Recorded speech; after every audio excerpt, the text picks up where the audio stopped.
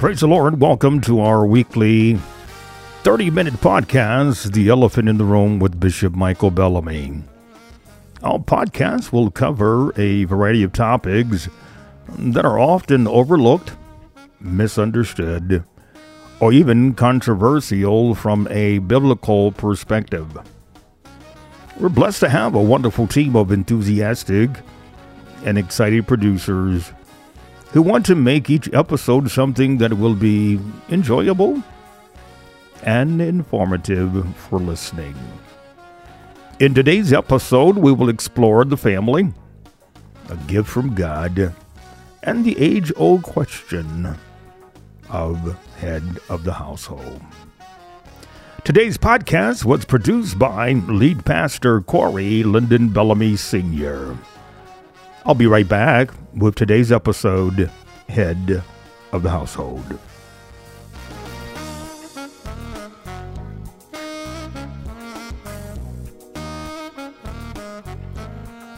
The family is a gift from God. He is the architect, engineer, and designer of the family. Unfortunately, families have been under extreme stress the past 2 years during this pandemic.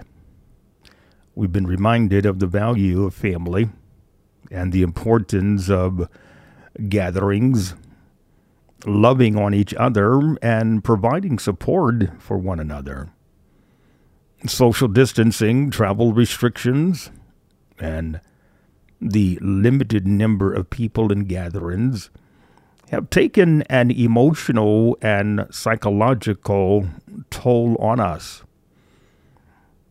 Families, we were not able to visit our loved ones in assisted living facilities, in nursing homes, or in hospitals.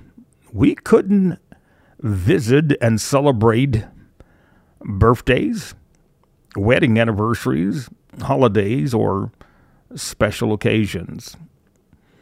It has been difficult. It's been a difficult time for the family. Now, I'll be the first to admit that our families are not perfect, but we do enjoy spending quality time together.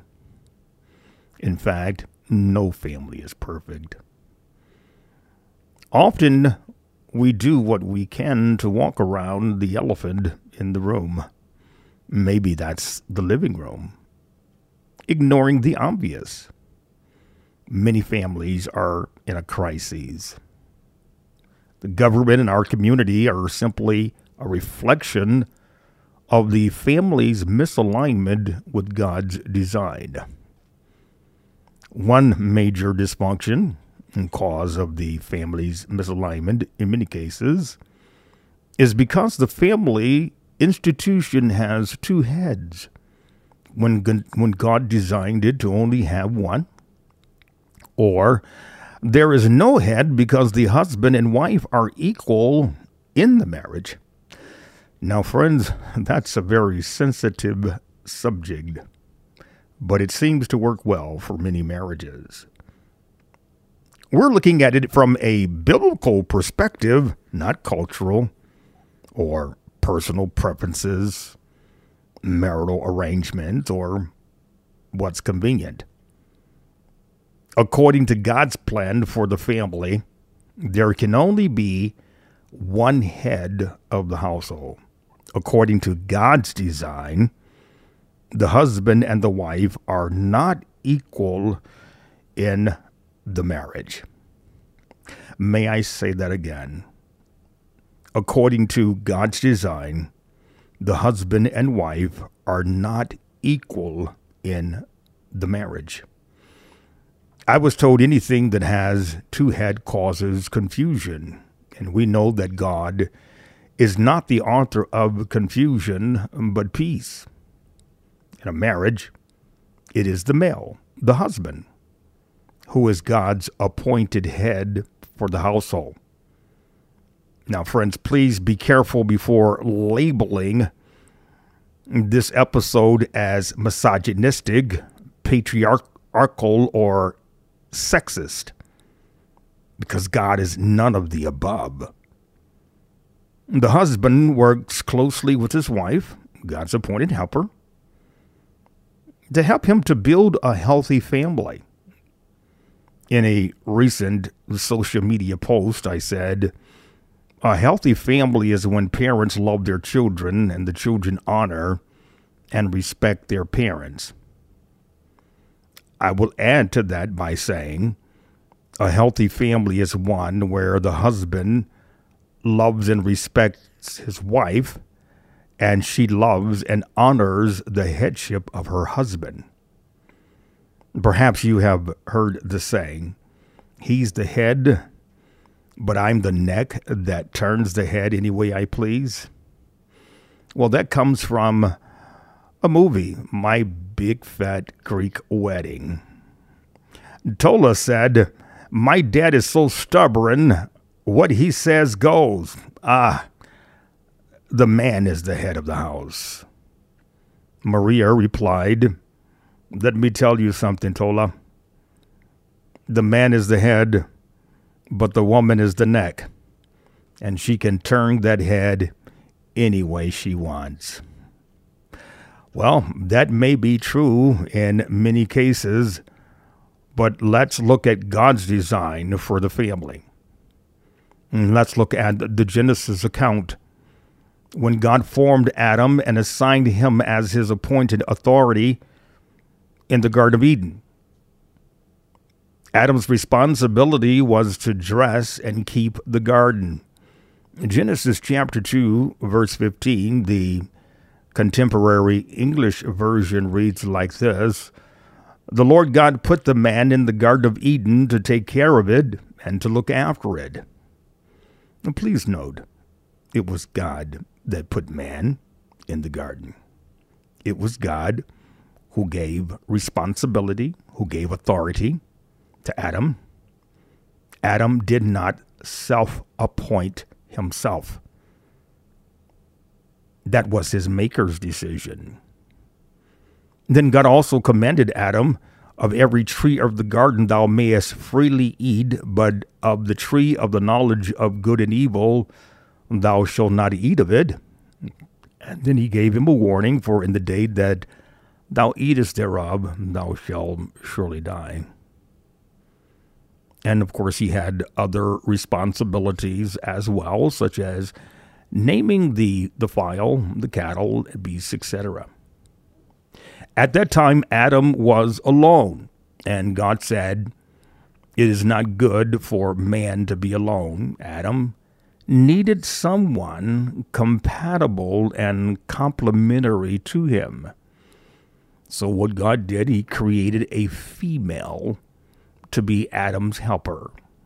Please note, not his neck, not a slave or doormat. She was made to help him succeed in every assignment God gave him. Eve was handmade by God. I love to use the word occasionally, handcrafted. She was handmade by God. And I believe that she was one of the most beautiful and intelligent women that has ever lived. She had to be. She did. She had to be the most beautiful and most intelligent woman that has ever lived, because she was made with God's hands. She had everything Adam needed in a woman, a wife, and as a mother of his children. When Adam saw Eve, he said, this is bone of my bones and flesh of my flesh. She shall be called woman, because she was taken out of man. Now, friends, I want to read a scripture that I think is seldom quoted or read. 1 Corinthians chapter 11, verses 8 through 9. For the man is not of the woman, but the woman of the man. Verse 9 reads, neither was the man created for the woman, but the woman for the man. So let me read that again, if you don't mind. 1 Corinthians chapter 11, verses 8 through 9. For the man is not of the woman, but the woman of the man. Neither was the man created for the woman, but the woman for the man. God looked at Adam and said, "It is not good for the man to be alone." So he created a woman for the man.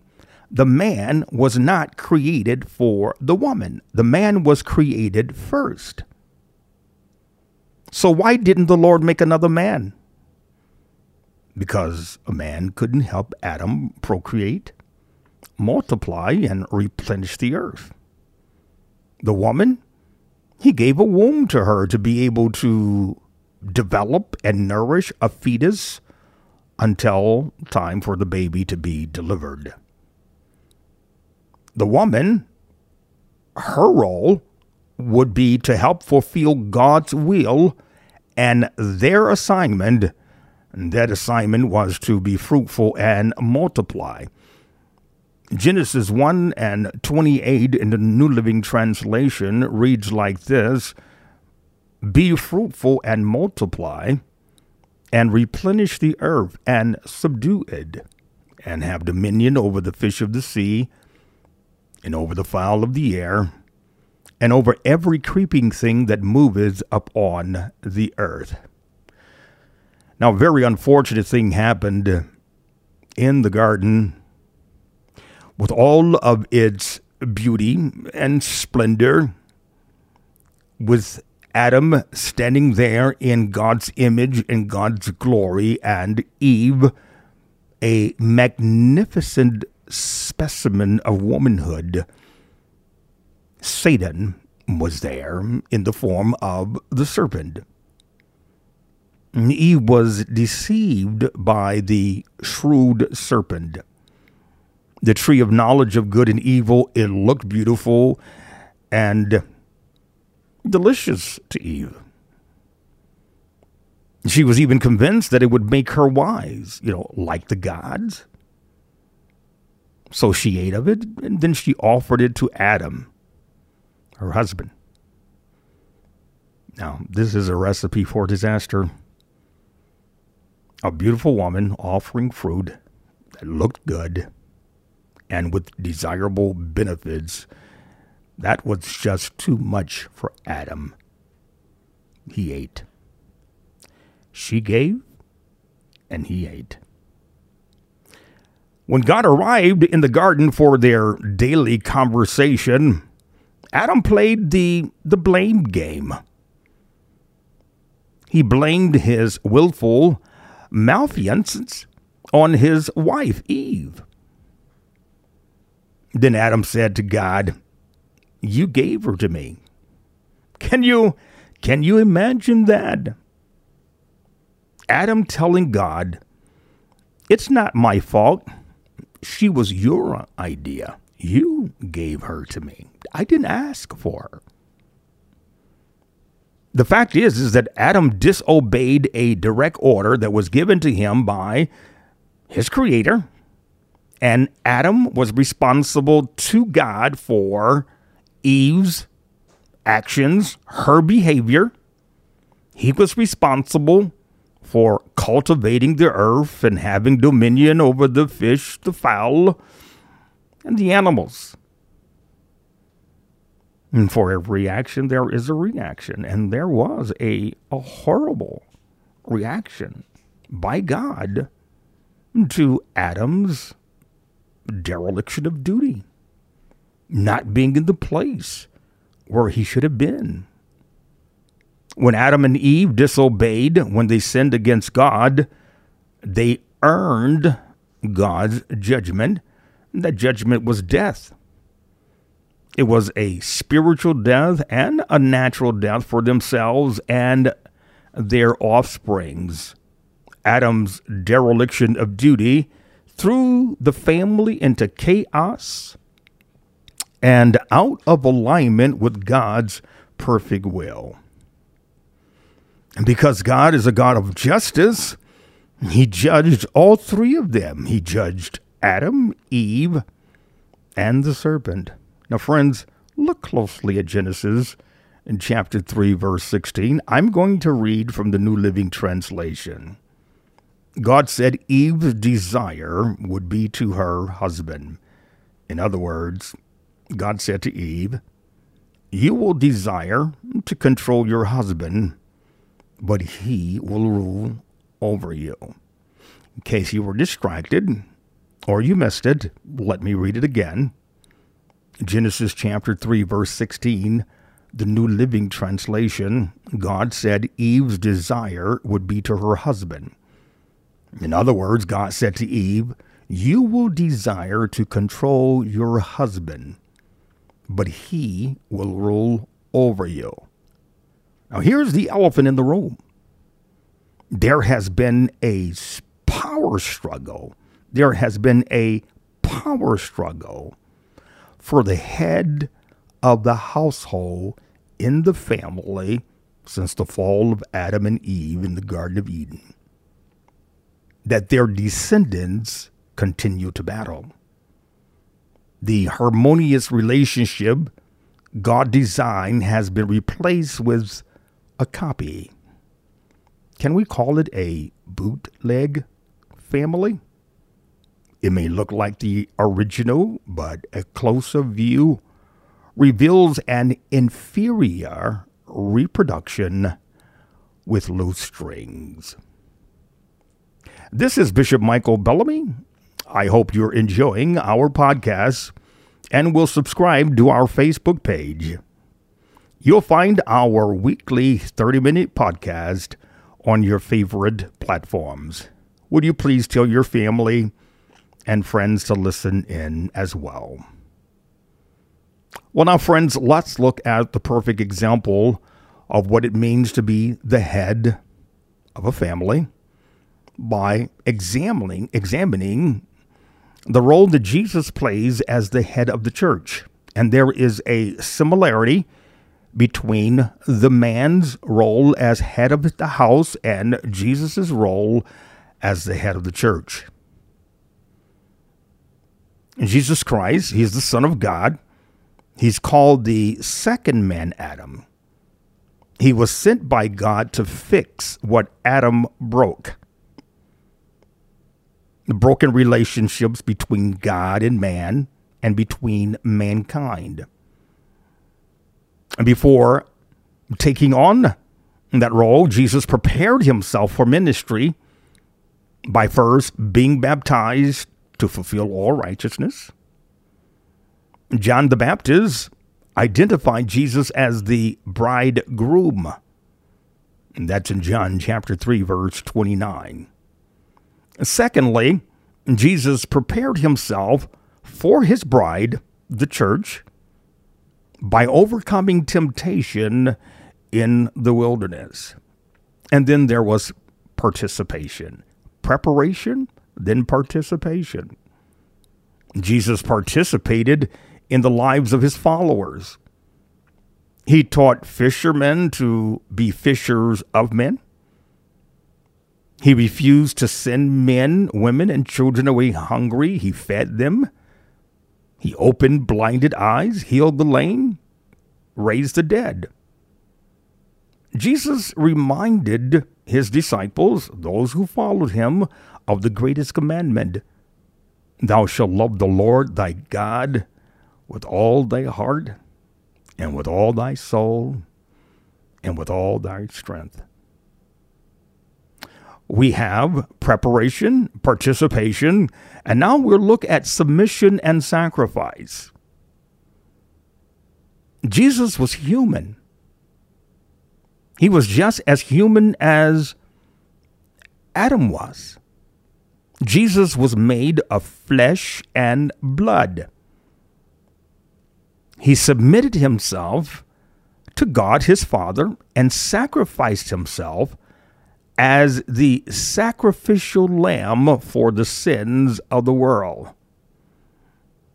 In Luke chapter 22, verse 42, Jesus said, "Nevertheless, not my will, but thine be done." Jesus' love has no limits, no boundaries. He was willing to die for his bride, and his bride is the church, and the church is a group of water-baptized, spirit-filled believers. He was willing to die for his bride. He offered his blood to pay a penalty that we owed. In Luke chapter 22, verse 20, the contemporary English version reads like this: as it relates to Jesus' meal with his disciples that is now called the Lord's Supper. After the meal, he took another cup of wine in his hands, and then he said, "This is my blood, which is poured out for you." And with God makes his new agreement. The Apostle Paul is clear and concise when he said in Ephesians chapter 5, verse 23, the husband is the head of the wife, even as Christ is the head of the church, and he is the Savior of the body. The church does not have two heads.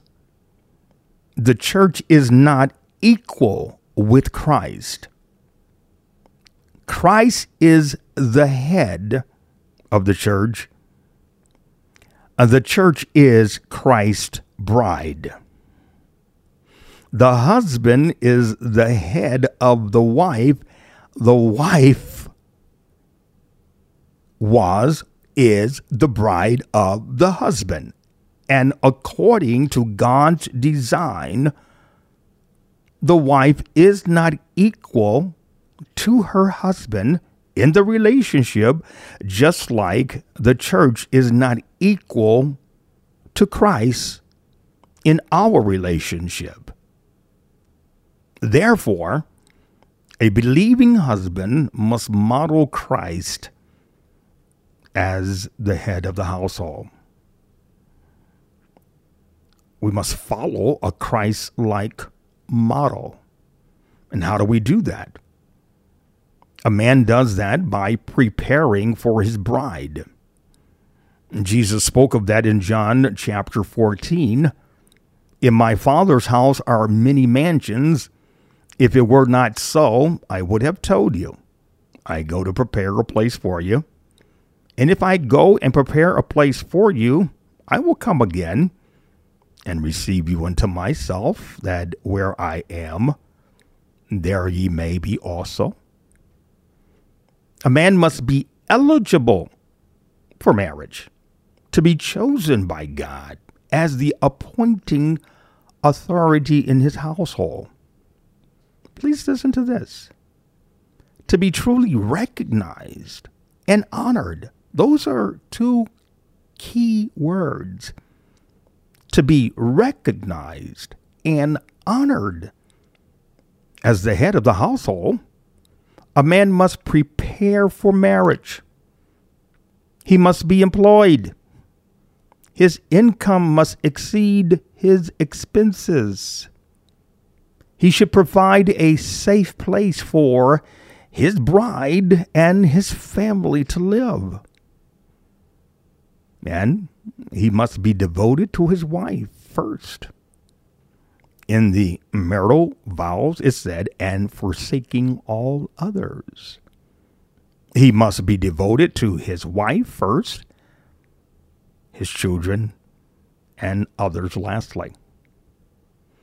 And then the husband must be a participant in family life. It's easy to get lost in the daily demands of life. Going to work, ministry, busy at home, and of course, we can't leave out sports, etc. However, the husband's priority is his family. Evangelism begins at home. He cannot effectively minister to others without spending quality time with his family. Each family member has different needs. Marie and I, we have 6 living children, and all 6 of them are very different. They are unique. They have grown up to be wonderful men and women. But they had and have different needs, and the head of the house, the husband, needs to understand the needs of his wife, and he also needs to understand the individual needs of his children. Jesus was a servant, and so it is the responsibility of the husband to model servanthood. He must ensure that the basic needs of his family are provided. He should also make sure that his family lives comfortably, while all along his wife functioned in the role of his helper in managing the household. The godly husband submits to God. A godly husband will lead his family in worshiping and serving the Lord, like Joshua did. You'll find this in Joshua chapter 24, verse 15. And Joshua said to Israel, "Choose who you will serve. Me and my house will serve the Lord." A godly husband must love his wife as Christ loved the church. The Apostle Paul addressed that as well when he told the husbands in the church at Ephesus to love their wives as Christ loved the church and gave himself for it, and to love their wives as their own bodies. And Peter gave instructions to husbands as well to be thoughtful of their wives. Treat her with honor, because she isn't as strong as you are, and she shares with you in the gift of life. Then nothing will stand in the way of your prayers. Now, I know that that's very controversial to say that a woman is not as strong as a man, and I'm sure it could be debated.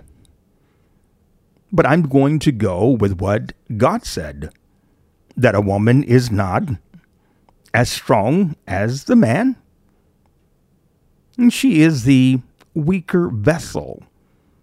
And so a man, the husband, must treat her with honor. A husband who limits his love for his wife, he'll be limited in what he receives from God. A father is patient with his children. As head of the household, he is like the father of the prodigal son. Sometimes children reared in righteous homes and in the church may wander away from their beliefs to live on the wild side. A godly father is like to the father of the prodigal son. He looks for his son and shows compassion when he returns. He shows love and celebrates his return. And a father does not provoke his children to anger. Ephesians chapter 6, verse 4, and Colossians chapter 3, verse 21 speaks to that. A father or parent who vexes, annoys their children without sufficient grounds will discourage them. And we don't want to do that.